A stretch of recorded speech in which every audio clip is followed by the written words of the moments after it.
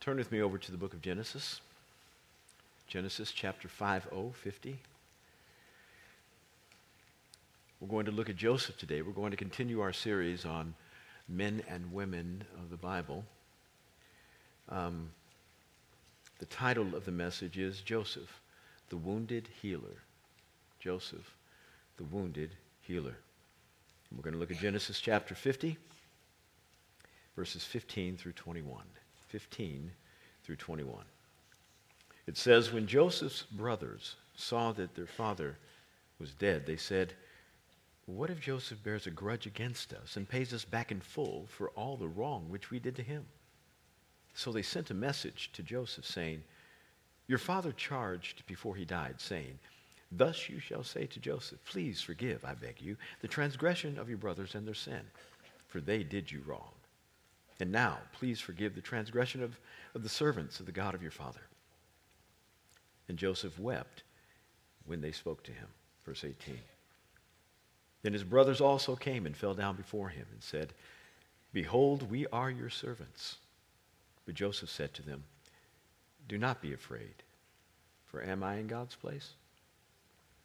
As for you, you meant evil against me, but God meant it for good in order to bring about this present result, to preserve many people alive. Verse 21. So therefore, do not be afraid. I will provide for you and your little ones. So he comforted them and spoke kindly to them. Lord, help as we study your word.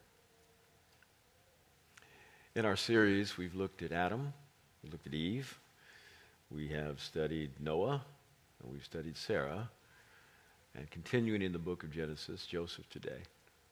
And in order for me to talk about the passage that we just covered, I have to give you some degree of history. Joseph was the favored son of Jacob. Jacob, who would become Israel and father 11 other sons that would become the fathers of the 12 tribes of Israel, including Joseph. Jacob was an interesting character in that he was the son of Isaac, the twin brother of Esau. Fraternal twins, not identical. And Jacob had his way of trying to figure out how to get God to bless him. And it was fairly manipulative. Even from birth, he tried to pull his brother back, Esau, who was firstborn, so that he might be able to be the firstborn. In fact, his hand was on his foot. And thus he was named Jacob, meaning supplanter, somebody who would take the place of another. And sure enough, during his life, he did everything he possibly could to try to replace Esau as the firstborn. Esau was on a long hunting trip. Unsuccessful was he. He comes back home, 3 days, he has not eaten. Jacob was a shepherd, not a hunter. And so he had food all the time, in that he could get a lamb or a goat from the flock. Esau comes in, says, I am famished, give me some food. Jacob says, I'll give you a bowl of stew if you give me your birthright. What kind of brother? Who does that? What kind of relationship did these dudes have? Your brother's hungry and you're going to bargain your stew for his birthright? Something wrong with you, Jacob? Give him some food. If you had heard as a parent that that's the way your brother treated his brother, your son treated his brother, you'd be so fuming mad. This is Jacob. At the end of Isaac's life, who was the father of both of them, Rebekah, who is the mother of both, married to Isaac, says to her son Jacob, let's concoct a plan whereby the blessing that he, meaning Isaac, is to give to your brother Esau is now given to you. And Jacob says, well, how's that going to be? He's going to know the difference. Well, at this time, Isaac was almost blind. He had aged to such a degree that probably cataracts had formed on his eyes. He couldn't see very well at all. And so his mother said, let's put some goat skins on your arms and around your neck and make you smell kind of like the wilderness. And we can fool your daddy, which makes you think, what did Esau smell like? And how did he feel? If he felt like goat skins, whoo, that was some kind of different man right there. But it worked. He comes into Isaac, who's ready to give out the blessing to his son, and he says, I'm here to receive the blessing, Daddy. And Isaac says, who are you? Well, I'm Esau, your boy. You sound like Jacob. Come here close. And Isaac hugs him, feels the goat rough skin on his neck, and smells him. He says, the smell of my son Esau like the field.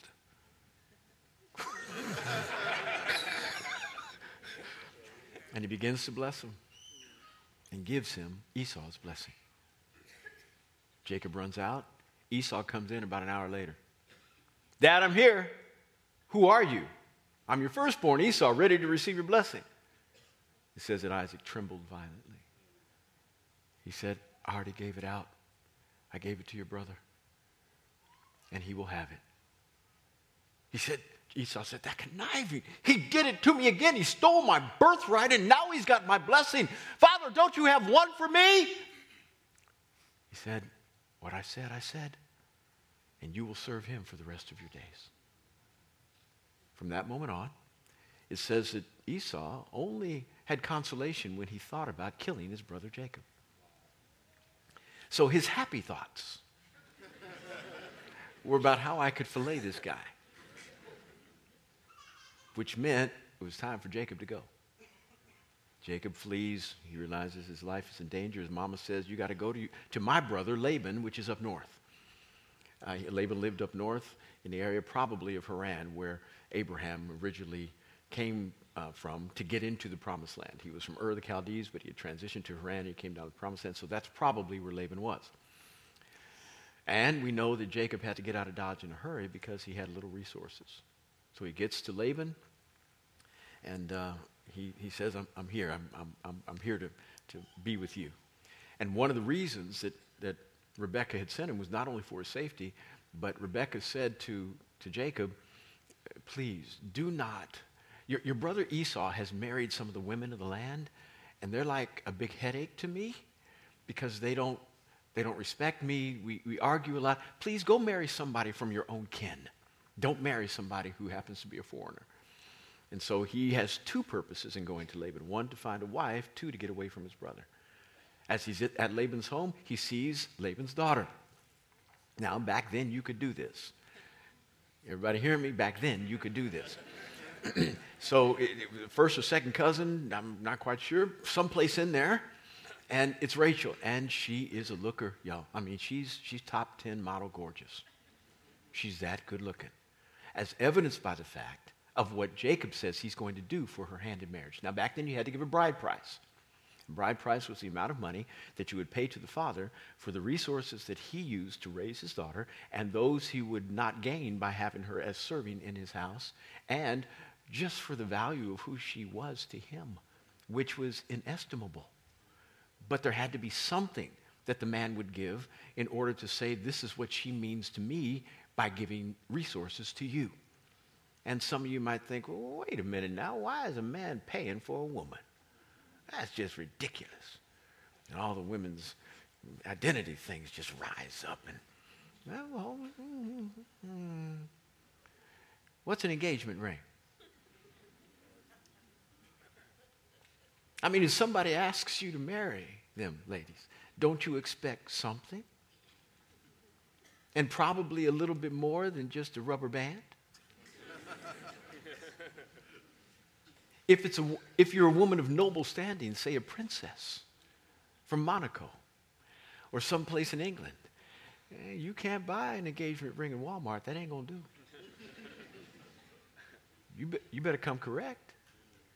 You better find out where the owner of Tiffany's is. Not the Tyson store. You got to go to the owner and say, what do you have that you don't put in the store? So there's always been and always will be rightfully a sense of, this is what you mean to me. There's no way we can pay for you, and never should there be a price put on your head. But this is what you mean to me. This is how I value you. And this is what it meant to Jacob. But he didn't have any resources. And so he said, I'll give you 7 years of labor for her.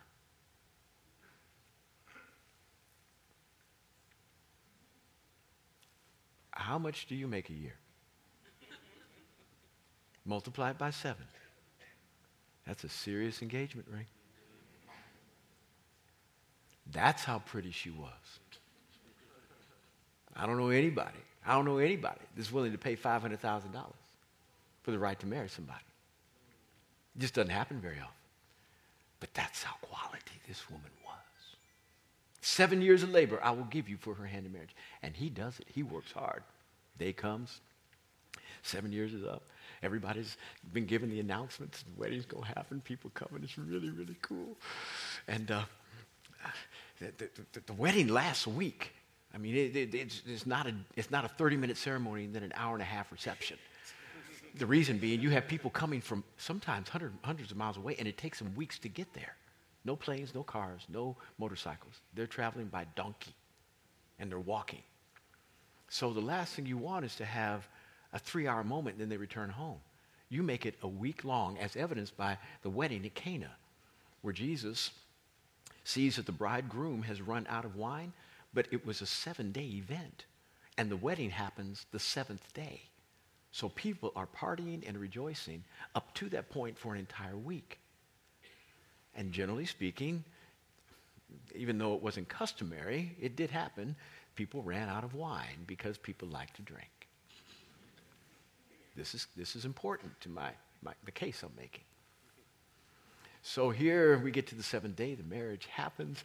The bride is beautiful. She's got a veil on. Everything is just the way it ought to be. And Jacob's so excited. It's been 7 years. He's been waiting for this moment. Boy, he cannot wait. Everybody's here. It's exciting. He gets to the nuptial chambers after they say their I do.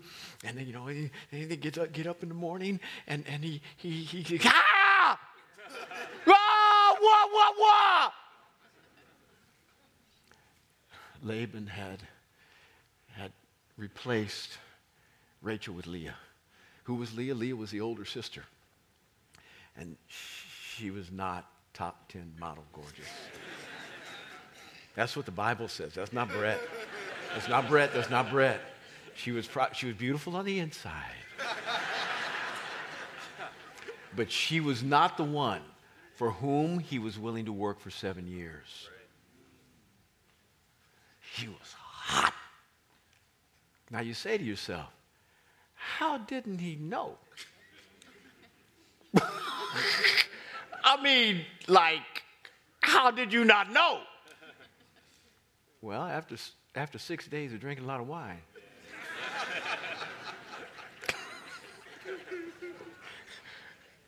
Dimly lit rooms with candles and a veil over the face.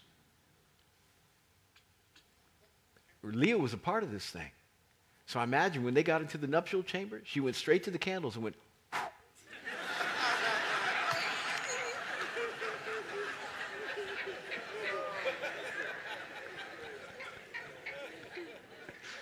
I don't know, but he didn't know. He didn't know. And he goes to Laban. He says, what did you do to me? Jacob got Jacobed. You reap what you sow. He met his match in Laban. Laban says, oh, I forgot to tell you. Yeah, it's our custom to marry off the older sister before the younger, and Leah's oldest, so But you can have Rachel if you work for me for another 7 years. He was so mad. I don't think he had to work another 7 years to get Rachel, meaning work 7 years and to get her. I think he got her immediately, but he had to work for another 7 years to keep her. 14 years under Laban's manipulative rule. I mention that story because it's important for you to understand where Joseph came from. Joseph was the firstborn of Rachel. He loved, meaning Jacob, Rachel so much. And it took her almost 20 years to bear this first child. Leah, although she wasn't the most loved, she was the most fruitful. She bore 6 sons, 1 daughter. There were other sons born through their maidservants, meaning Rachel and Leah's maidservants, 2 each. So there were 10 sons, one daughter before Joseph ever came into the family. And when he came, Jacob just, he lavished kindness and goodness and affection and attention and all the things that a father should give every child. He gave more to Joseph than any child. Now, it's not uncommon for a parent to like one child more than another. And it's not even wrong. Some children are just easy to like. Others give you a headache. They don't listen to you. They storm out of the room. They suck their teeth. They hit the wall when they just slam doors. It's hard to like them. Others are, yes, ma'am. Whatever you want. Yes, sir. It's easy to like them. But you should never have to differentiate between loving them. Ever. And Joseph was loved more by his daddy than any of his other sons. And that's bad. You love all your children the same. So loved was he that it was evidenced by a beautiful coat he had, multicolored, which was hard to do because the dyes were hard to come by. And today it would be as if a dad gave a 14-year-old a full-length mink. Why you want to do that? And then that kid wears it to school.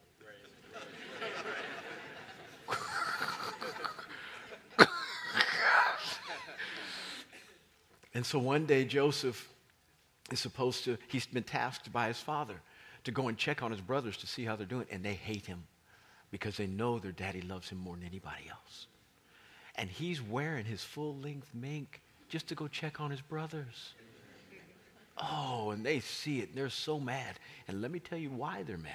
They're not just mad because daddy likes Joseph better.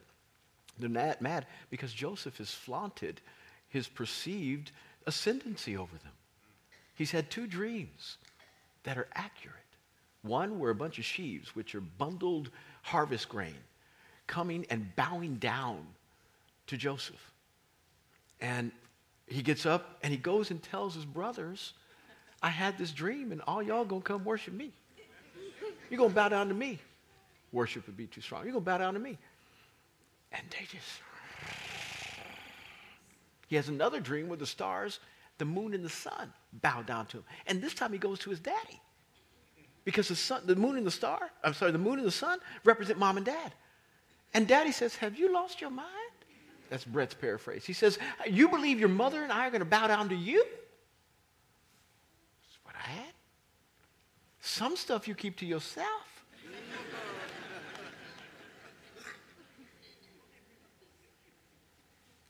They see Joseph coming from a half a mile away because of this pretty coat. And they say, here comes that dreamer. Let's kill him. Now, you know you have really built up some animosity when all your brothers want to kill you. The story turns out that they don't kill him. They wind up selling him to Egypt as a slave. This story about about Joseph, from start to finish, is probably the most complete Old Testament version of Christ's life that we have. So paralleled is it, so mirroring is it, that the one who actually sold Joseph into slavery to the Midianites, who would then sell Joseph into Egypt, sold him for 30 pieces of silver. His name was Judah. Judas. And Joseph now is trying to figure out, how in the world am I ever going to get to what I know has been given to me with respect to vision and dreams? From here, I'm a slave. He winds up in Potiphar's house. Potiphar happens to be the captain of the guard, which is the Secret Service agent who is in charge of all the protection for the king. He's also in charge of the prison. This man is wealthy and he's got power. And he takes Joseph as a slave.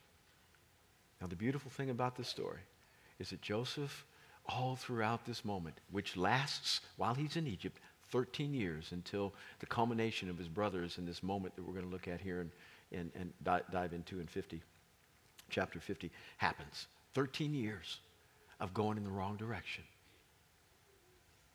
And Joseph, we don't have one record of his complaint. We don't have any words regarding him doubting whether God was able to do what he was going to do. As he's sold into slavery, everything from the evidence of what we see happens says that Joseph in his mind was saying, if I'm going to be a slave, I'm going to be the best slave I can possibly be. To such a degree that he starts at the bottom and works his way up to where now Potiphar doesn't let anybody else control anything else in the house except Joseph. Joseph is over all the slaves. He's over the contributions, the payments. He's over all the supplies. He's over everything.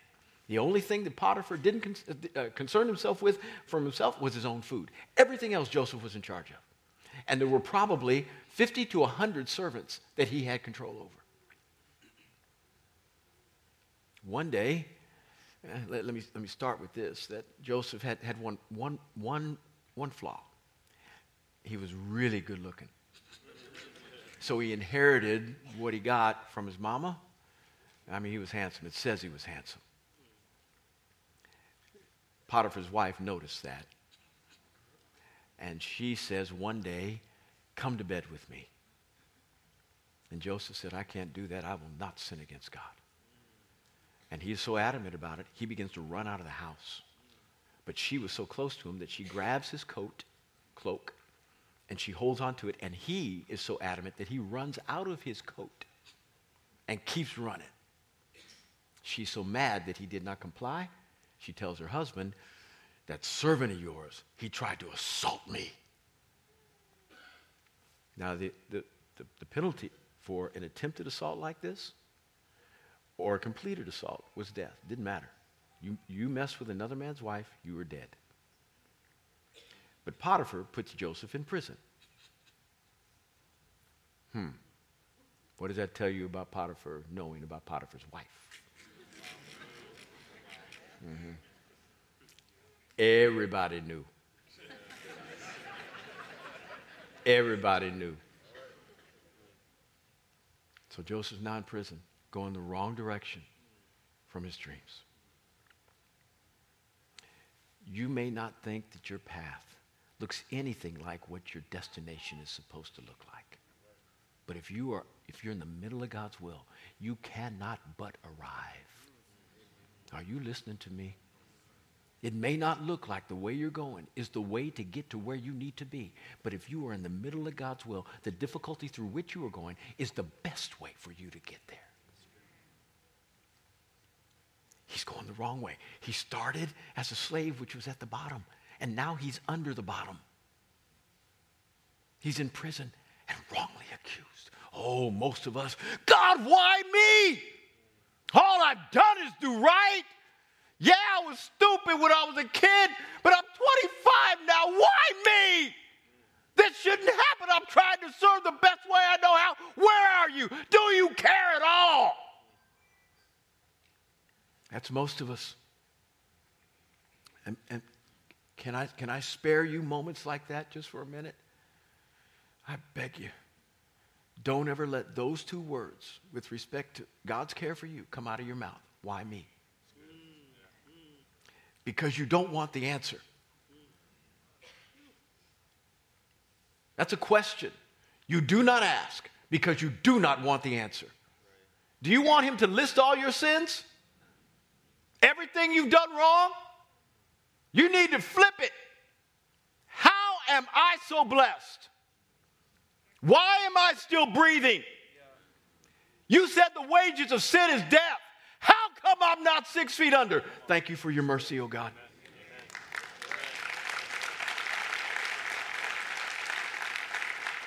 There ain't nothing right in this world. It's going the wrong direction. And we are some of the things that are not right. I've been walking with him for 38 years.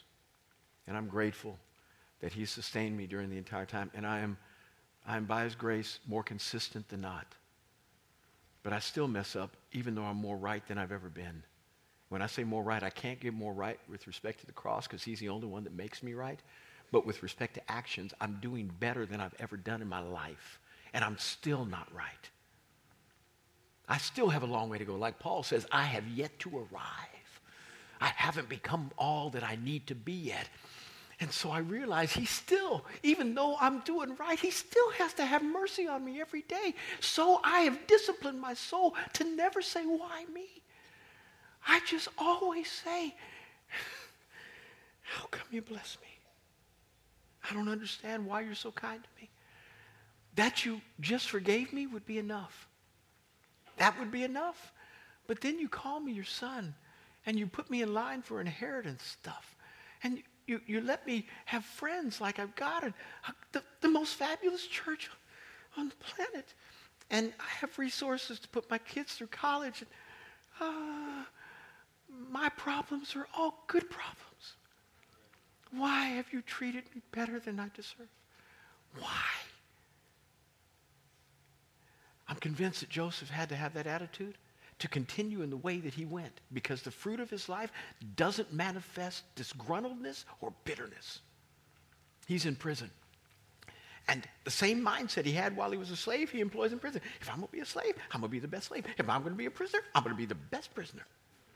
So good was he that the warden gave him the keys. It says that Joseph was put in charge of the entire prison. He was in charge of feeding them, locking them up every night. And after he locked up the last prisoner,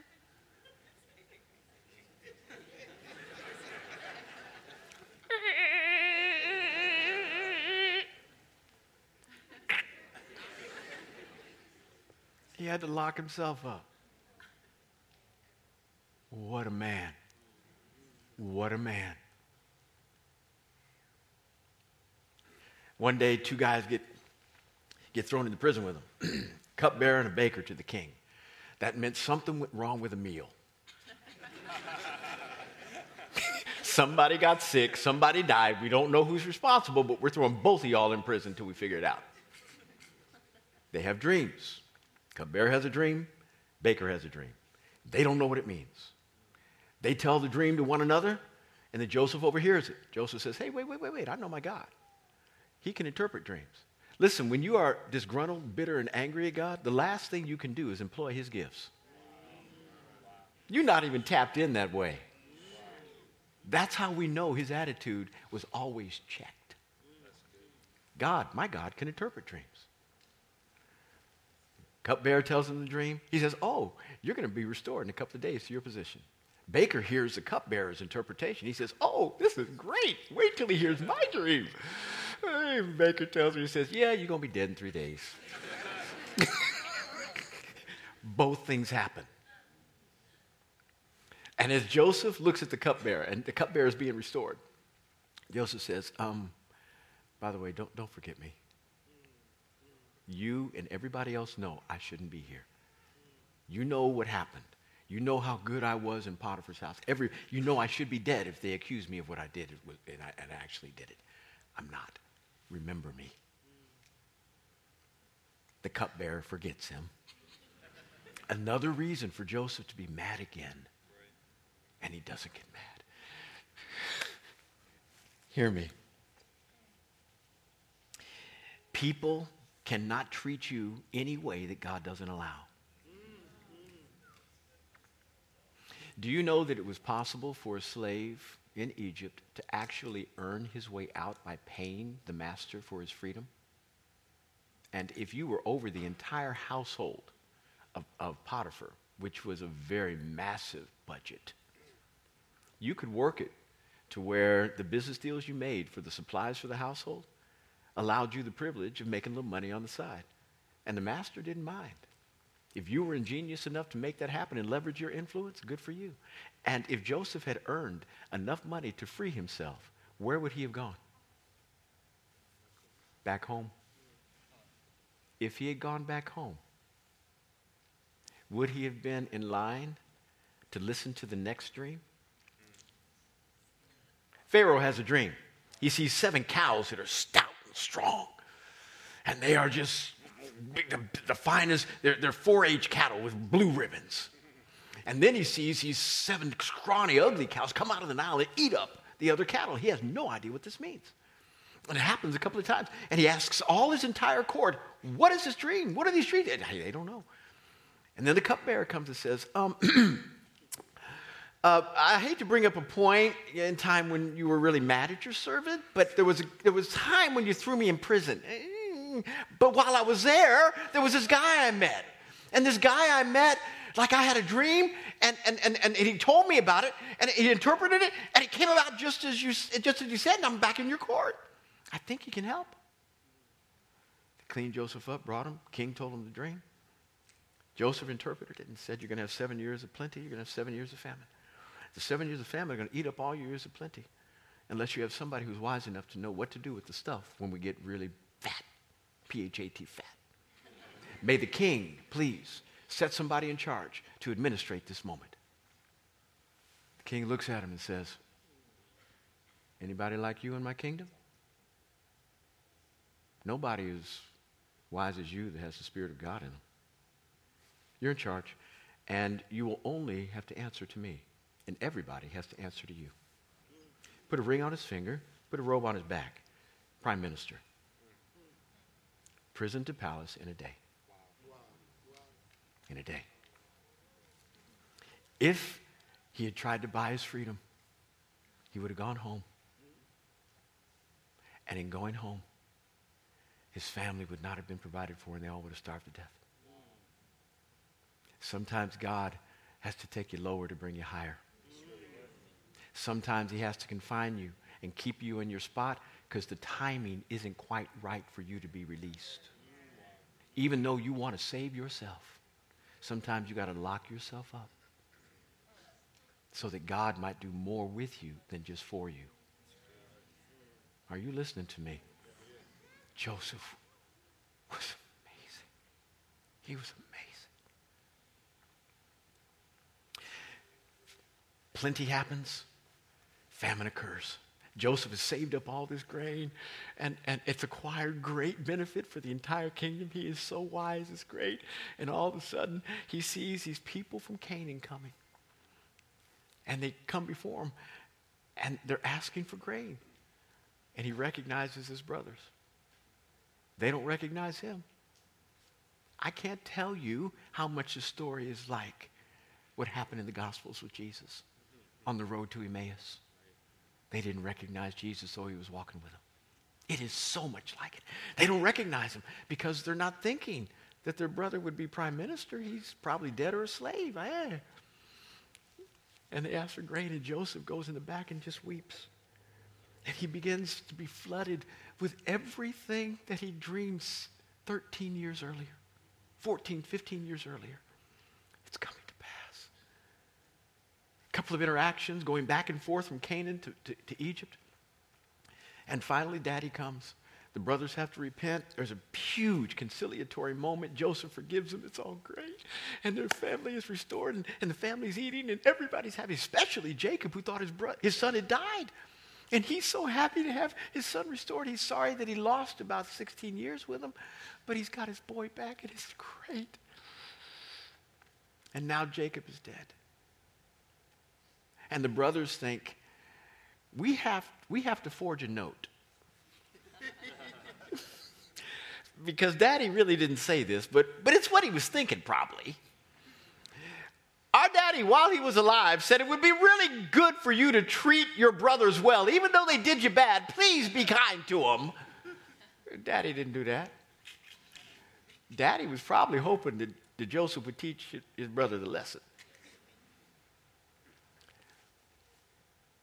And Joseph, when he hears about this message, because they didn't show up initially. They sent a messenger to say it because they weren't quite sure whether now when Daddy was dead, whether Joseph was going to really be mad at him and that he was only being kind to him because of their father. So they sent a messenger ahead. And with all of this, it says that Joseph wept. Why? Because he's sitting there thinking, what about my kindness has not been received?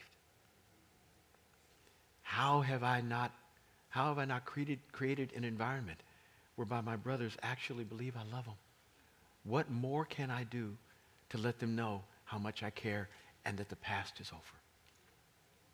And so when they come to him, he does even more than he did previously. He knows the letter was forged. But he doesn't even talk to him about it. He just says, I want you to know. I'm going to provide for you and your children. What did Peter say on the day of Pentecost regarding the promise of God and salvation?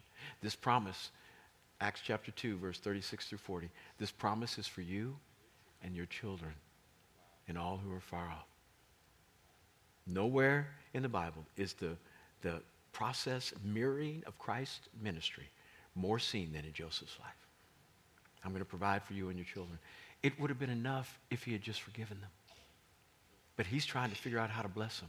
Isn't that like our God? Isn't that what I said earlier?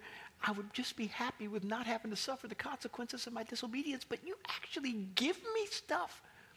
This is why the church was so excited when it was first birthed. Because Peter said this, you've crucified him who was both Lord and Christ in Acts chapter 2. And it says they were all pierced to the heart. It said, brethren, what shall we do? Is there any hope for us? Now they looked at Peter as one of the Old Testament prophets. Somebody who was coming to pronounce judgment on them. And whenever a prophet brought a hard word, usually there was judgment afterwards. God's going to get you for this. You have really messed up, and some nation is coming to beat you up for it. And nobody had committed a greater crime than those who killed Jesus in that generation. They were expecting the hammer to fall. Peter says this, repent, be baptized, and receive a gift.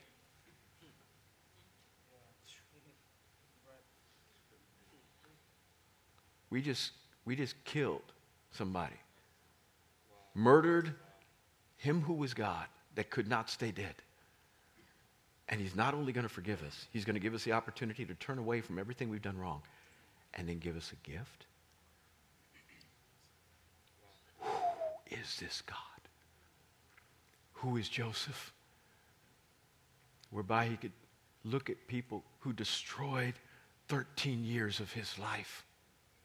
13 years of his life they destroyed. And yet he says, I'm going to provide for you and your children. And then it says, he spoke kindly to them words of comfort. I'm going to end with this. If you've lived long enough, either you have somebody who has treated you horribly, or you've been the person who has treated somebody horribly. Either you need to forgive, or you are in need of forgiveness. And I want us to come to the Lord for a moment and see if there's anything on the inside of us that's in line with the Holy Spirit that allows us to mirror what Joseph did to his brothers, to the people who have hurt us. And then secondly, be like Joseph's brothers. Realize I've done some damage and I need to apologize. I'm coming before you, realizing the wrong I've done, and the last thing I want to do is hold to it. I repent. If you fit in either of those categories, whereby you need to go to somebody and ask for their forgiveness, or you need to forgive somebody, I'm begging you to do it today. Because the longer you hold on to that unforgiveness, somebody said unforgiveness is like this. It's like drinking poison and hoping the other person dies. It messes you up. You can't sleep. You wake up thinking, I'm going to kill him. I can't believe it. They're going on about their life. They're not thinking about you. But you are confined. You are bound. And forgiveness allows you the privilege of being released from that. It literally means to untie a boat from the dock and let it go. It has nothing to do with emotion. Nothing. And it is filled with perspective. Meaning this. How much did God have to extend his favor and grace to forgive you for everything you've done? How much? Can you count the number of times you've offended him? He's been really magnanimous to you. He's been overly kind to Brett. Why can't you forgive that person for that one thing they did? Just one. They may have done it 15 times. 1. Freely you have received. Freely give. Forgiveness is that gift we want, but we don't want to give. It doesn't work like that. If it has come to you, it needs to flow through you. Let's pray, and if you fit in that category, just pray these prayers with me. You who need to forgive, say, Father, I thank you for your forgiveness. And I choose today to begin the process of forgiving those who have hurt me. I release them. I let them go. I no longer am going to be tied to them by their offense.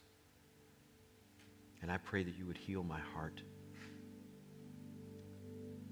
Restore my soul because I've been in pain. Help me. Strengthen me. Bring back the joy of my salvation, please. In Jesus' name. For those of you who need to be forgiven, Lord, give me the courage to go to that person and ask them to forgive me. Help me to say the right words.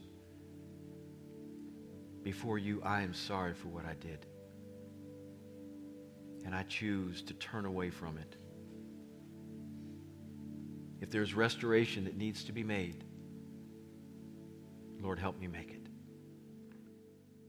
In Jesus' name.